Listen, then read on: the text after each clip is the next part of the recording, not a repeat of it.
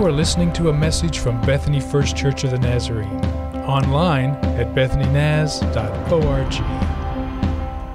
So are you ready to go right now?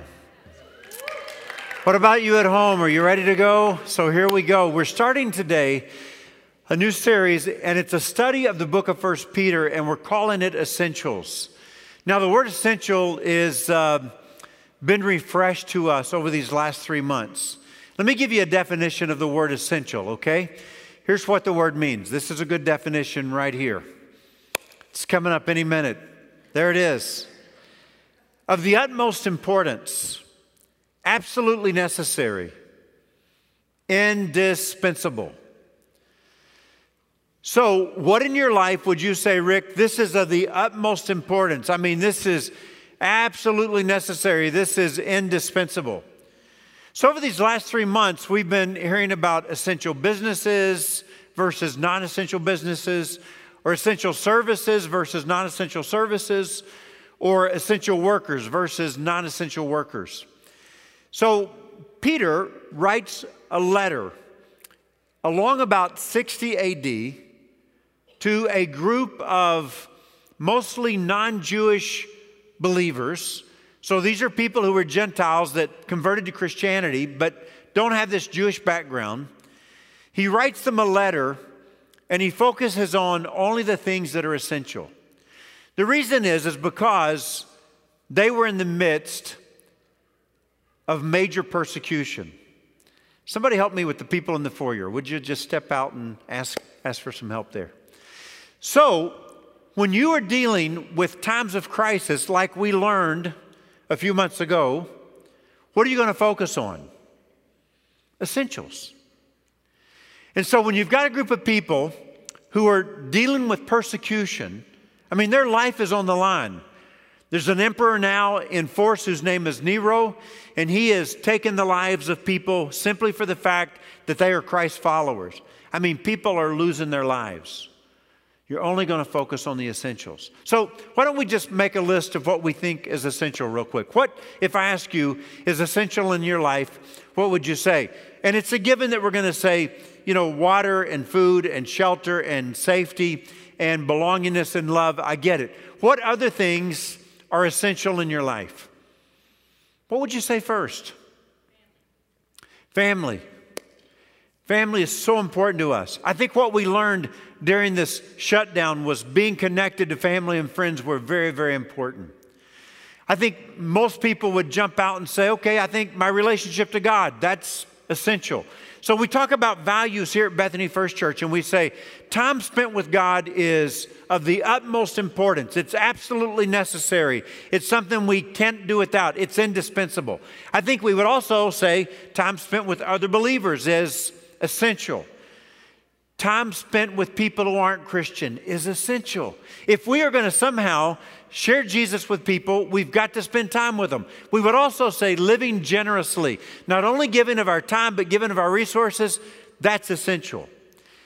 So what Paul does not just come right out and say, but he implies through every word that we find in these first 9 verses is simply this. You ready?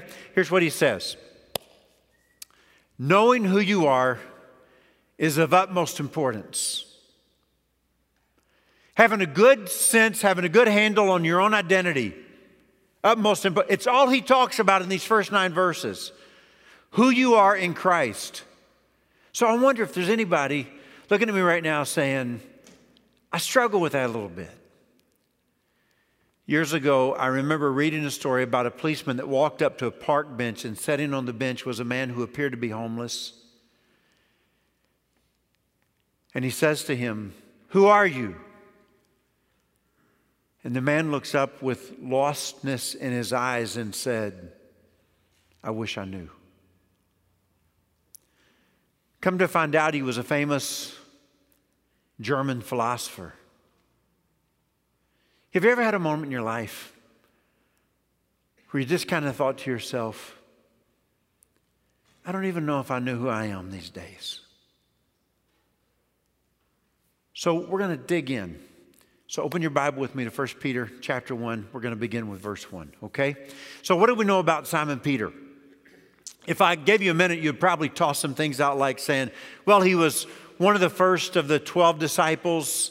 Others of you would say, Simon Peter was kind of the first one who acknowledged that Jesus was the Messiah, the Christ, the Son of the living God, right? It was in that moment that Jesus said, okay, we're going to change your name. You're no longer going to be Simon. You're going to be, in Aramaic, Cephas, translated to Greek as Petros, Peter, which means rock. And on this rock, I'm going to build my church. On this confession, I'm going to build my church. We also know that he was a fisherman. On the northern shore of the Sea of Galilee one day, Jesus found him and said, follow me, I'm going to make you a fisher of men. He and his brother Andrew left, followed Jesus, and they became fishers of men. We also know that he denied Jesus one time. The night Jesus was arrested before his crucifixion, Simon Peter says, you got the wrong guy. I do not know the man. I don't even know who he is. I've never met him, never seen him in my life. You're confused. I'm not one of his. But we also know that days later he was restored. And he becomes a great leader. And now he is in the church, leading the church, and he writes a letter to a group of people who live in the area called Asia Minor. It's many churches that he's writing to. They're being persecuted because of their faith. He wants to encourage them and give them instruction. Let me give you a map, okay? This would be Asia Minor right here. This is what is today modern-day Turkey. And he actually names Asia, Bithynia, Pontus, Cappadocia. And there are many churches. Paul planted many of them as a missionary in his journey here. This is the group of people in many churches he's writing. You remember when Paul writes the Ephesians? He's only writing to the people who live in Ephesus. Peter believes that this letter is going to be circulated to many of these people who are dealing with severe suffering and persecution. So let me take you to those scriptures, okay? Chapter 1, 1 Peter verse 1. Here we go. You ready? Peter, an apostle of Christ Jesus, to God's elect, exiles, scattered throughout the provinces. You remember the map? Pontus, Galatia, Cappadocia, Asia, Bithynia, who have been chosen. Listen for the Trinity in these next few verses, will you? Who has been chosen according to the foreknowledge of God the Father through the sanctifying work of the Spirit to be obedient to Jesus Christ and sprinkled with His blood. It's all about identity. This is who you are. Grace and peace be yours in abundance. Now he moves to the body of the letter, still focused on what Jesus has done in them, for them, and who they now have become. Praise be to the God and Father of our Lord Jesus Christ. In His great mercy, He has given us a new birth into a living hope through the resurrection of Jesus Christ from the dead, and into an inheritance that can never perish, spoil, or fade. This inheritance is kept in heaven for you, who through faith are shielded by God's power until the coming of the salvation that is ready to be revealed in the last time. So in this, you greatly rejoice. He says it another time because the default setting for a Christian is joy, right? So you greatly rejoice, though now for a little while you may have had to suffer. And that's putting it lightly, grief, in all kinds of trials, because we know that these are people who are being persecuted only for the simple reason that they follow Jesus Christ and love Him. Some are losing their lives. These have come so that the proven genuineness of your faith, of greater worth than gold, which perishes even though refined by fire, may result in praise, glory, and honor when Jesus Christ is revealed. It's like He's saying that when you go through suffering, when you go through really hard times, when life feels really strange for us like it does today, when you think about what you felt 3 months ago, when you go through those tough times, that's when your faith is proven. You turn to God, God is there for you. And you realize this faith that I've talked about all of these years, it actually carried me through that season. Though you have not seen Him, you love Him.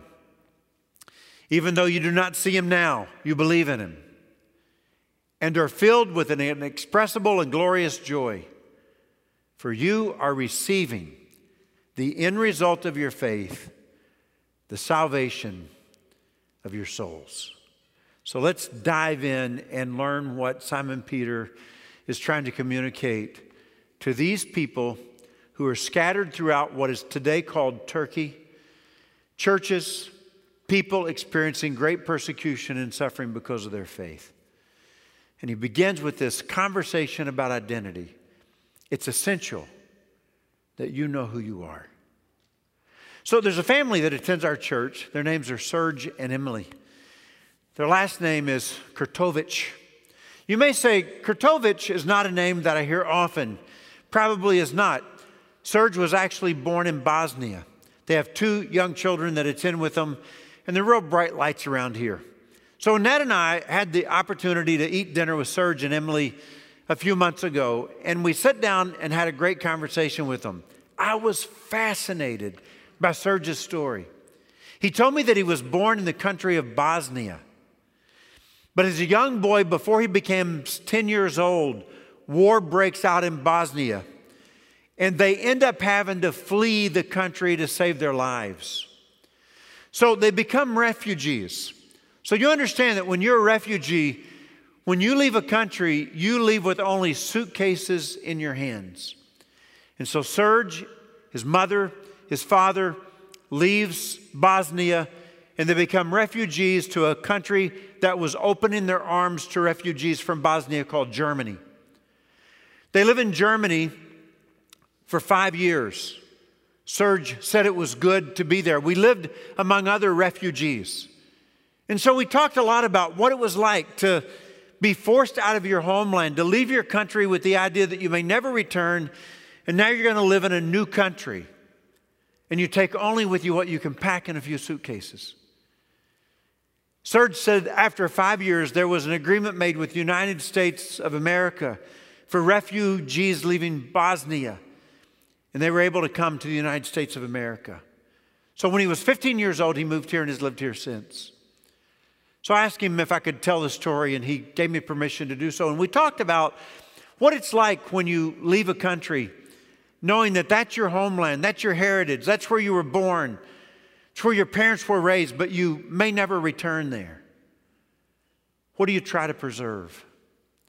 And we talked about how his parents wanted to preserve language. They didn't want to give up, didn't want to ever quit speaking their native language, although they would need to learn the language of the new land they were living in. He talked about customs and traditions that still for this today, his parents want to preserve because they are Bosnians. But most of all, the fear of loss is your children. And will they just be absorbed into the surrounding culture and be lost to the culture that they come to? Simon Peter writes these people, and although they are Gentile Christians and don't even have an understanding like they will one day have of the Jewish world and being the people of God and what it was like to be raised a Jew, he uses a lot of Old Testament language. One of the words that he uses is exile. A word that my friend Serge understands really well because he was exiled from his country, not able to live there any longer. And he goes to live in another land. That's what it means to be exiled. And although the people that Peter's writing to have not left their homeland at all, he uses the language metaphorically to say, just like Abraham lived in exile, you, like Abraham, are wandering in exile, and you are true members of Abraham's family through Jesus Christ, looking for your true home. Now, you have to think about this idea of exile metaphorically. For Serge, it was very real. For you and me, it's a metaphor. For the people Peter is writing to, it's a metaphor. So here's what it looks like. I have dual citizenship. I didn't know if you knew that or not. How many of you knew that I have dual citizenship? I've got one person over here who knows that. So I was born a citizen of the United States of America, but also have a citizenship in the kingdom of God. So I'm kind of a part of two different places. And that's the metaphor that he's trying to use when he says exile. So here you are. You live in the United States of America. However, you have another citizenship, and that is in heaven. And so you're a citizen of that world also. And sometimes in this land where you are exiled, you don't feel like you fit. So although I live here in Oklahoma City, I would have to say to you that there are times when I don't fit in the culture that I function in. My beliefs are sometimes very different than the beliefs of the people around me. My values are very different than the values of the people who live around me. Sometimes I almost feel like I speak a different language.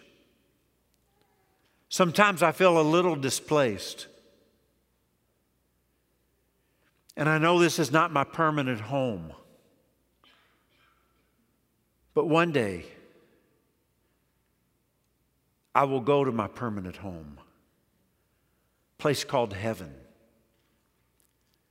You know, grew up in a small Kentucky town, and in that small Kentucky town, we sung a song that said, "This world is not my home, I'm just passing through." I sometimes feel like I live counterculturally. The whole world is going that direction, and I feel like I'm going the other direction. But isn't that what a Christian should feel like? Shouldn't we feel like we are residents and aliens in a foreign land? Shouldn't we realize that the values that we have are not necessarily the values of the culture around us? And shouldn't we stand out rather than blending in? I understand. It's easy to want to blend in. We desire to blend in. And I'm not talking about standing out to the point that you become some social misfit that you would never have any influence for Jesus at all in this world. That's not where I'm going. But should not the world look at us and think they're a little different? In a good way. They're very loving people. They love each other in immeasurable ways. I mean, they are a great community. But they're also open arms to people who aren't in their community. They have really high values. They have really high morals. They're special people. Isn't that the way the world should think about us? And should not the world look at us and say, we have a lot to learn from the Christian community? I mean, we should be different, because here's the deal. When you live as exiles, there's always a temptation. It's easy to forget who you are. It's easy to be absorbed by the culture. It's easy to adopt the values of the culture. It's easy to adopt the beliefs of the culture.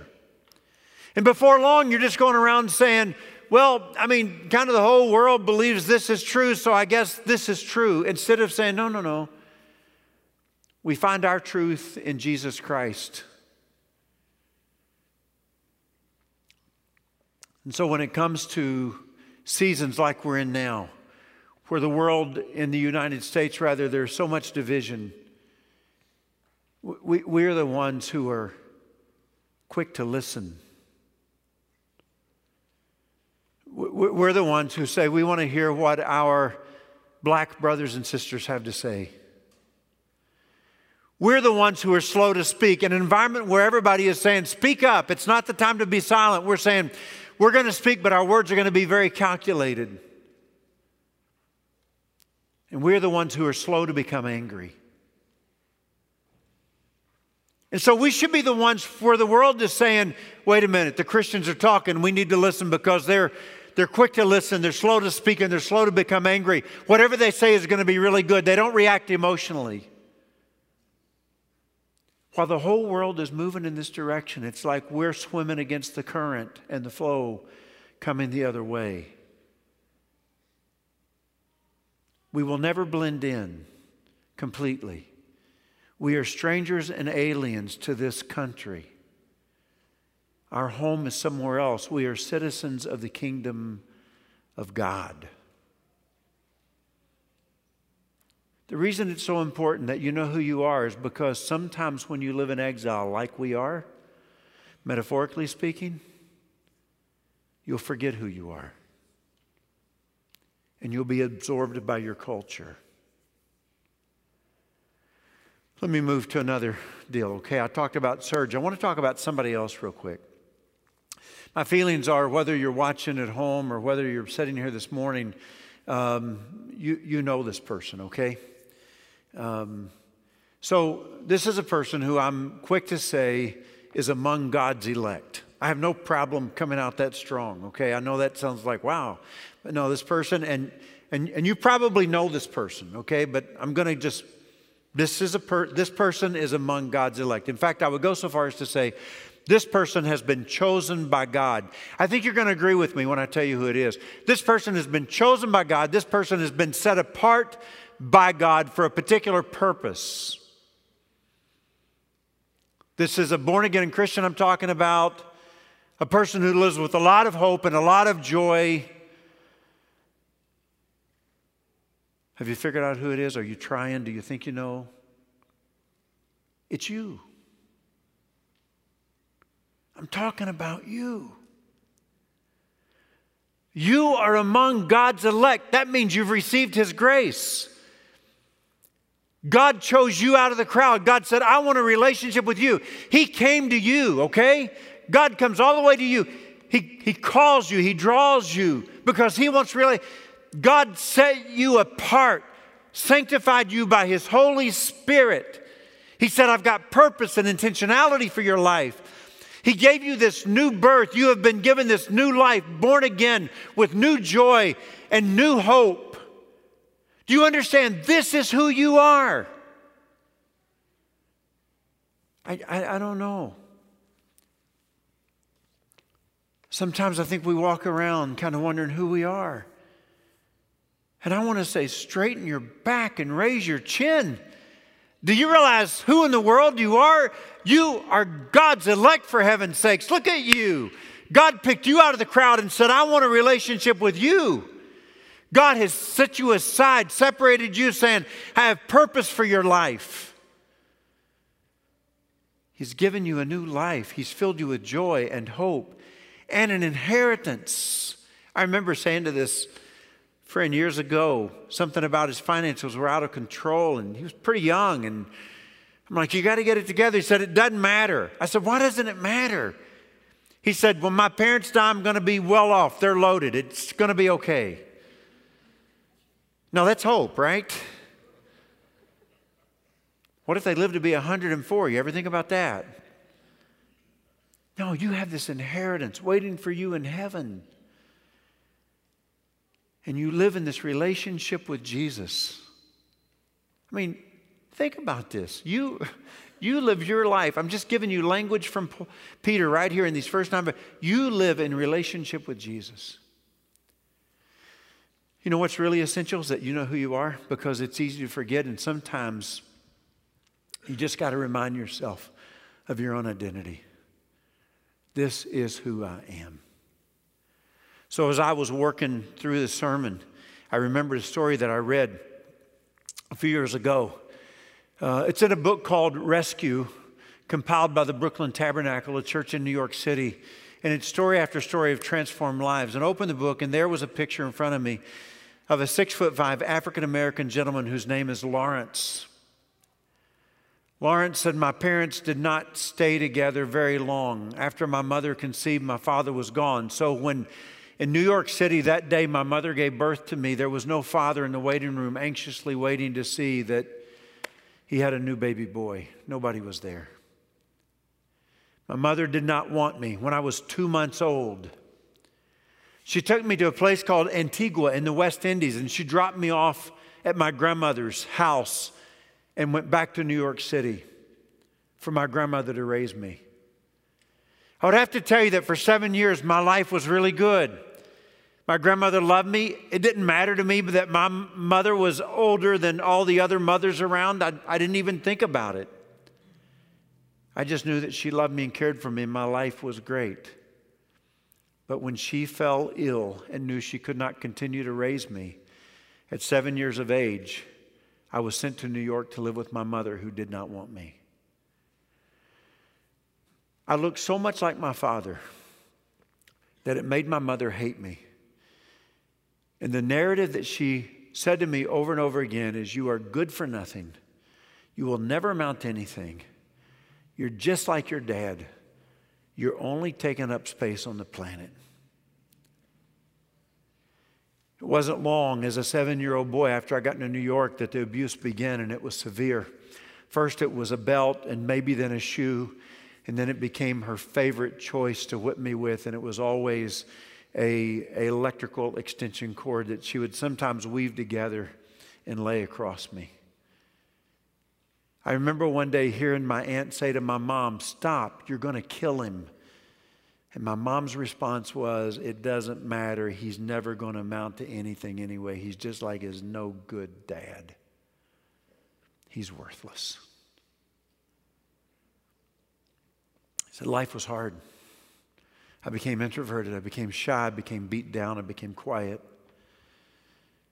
And then one day our lives changed. At the age of 13, we moved to Miami.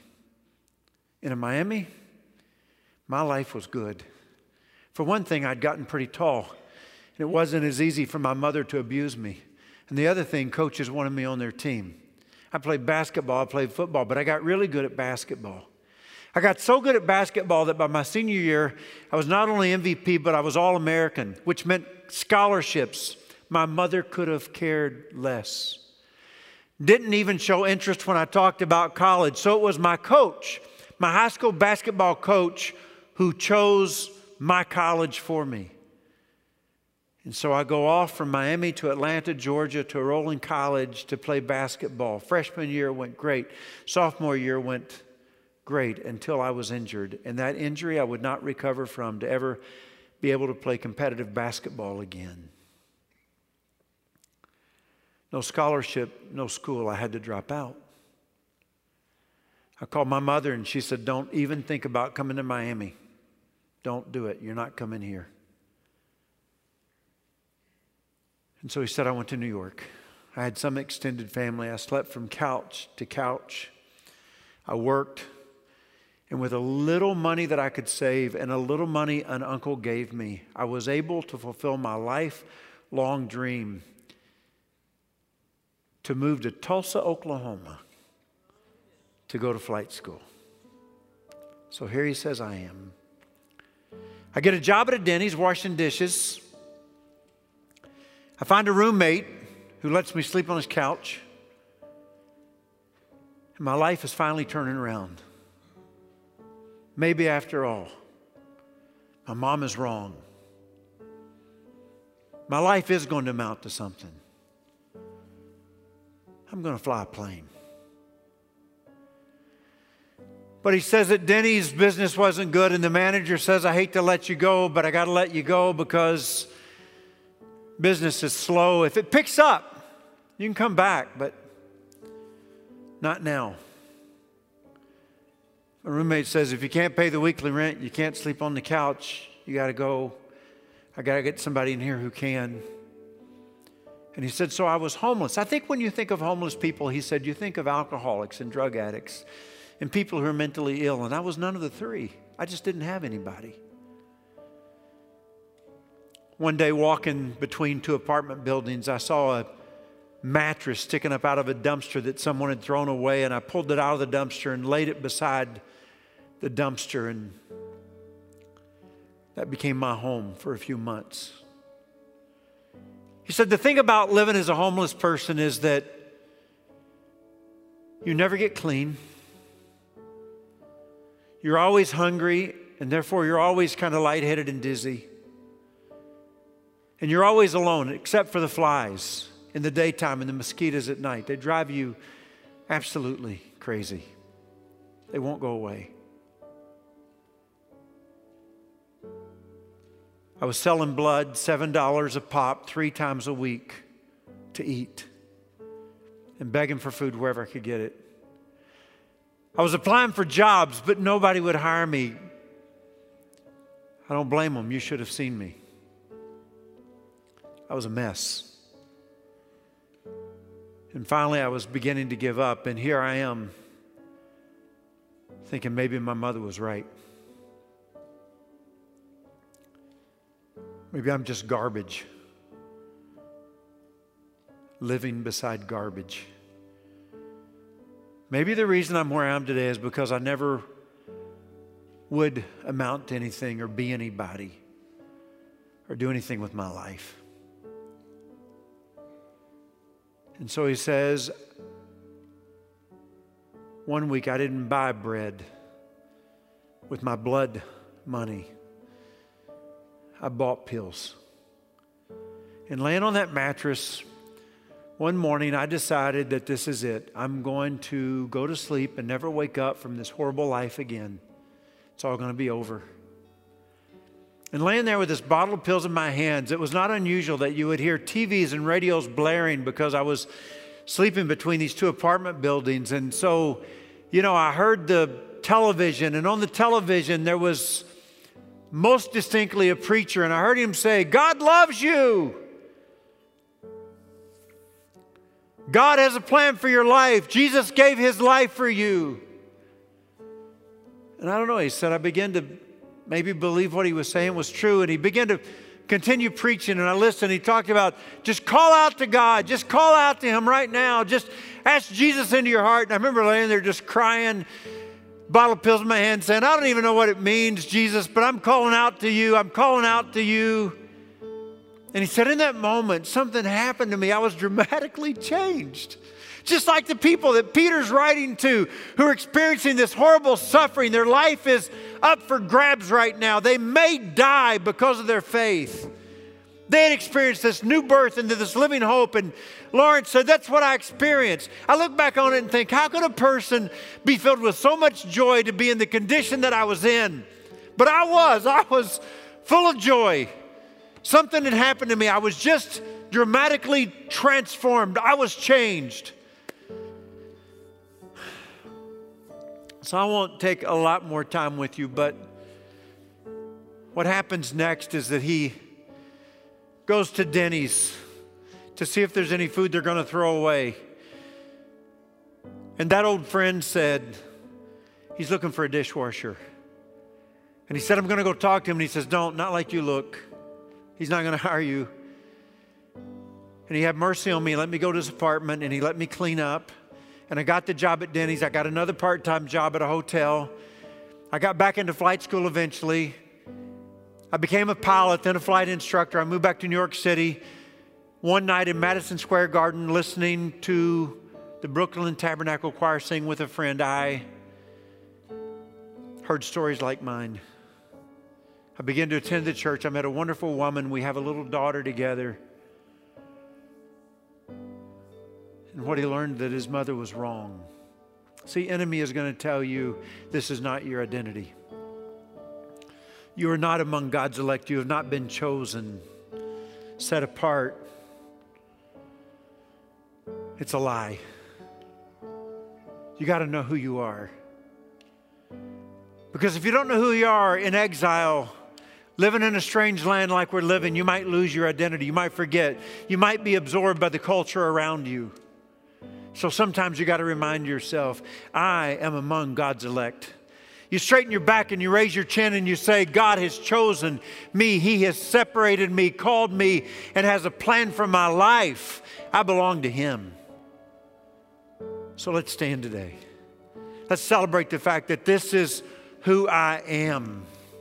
No matter what the enemy says, I know who I am. That's essential. You have been listening to a message from Bethany First Church of the Nazarene. Visit us online at bethanynaz.org.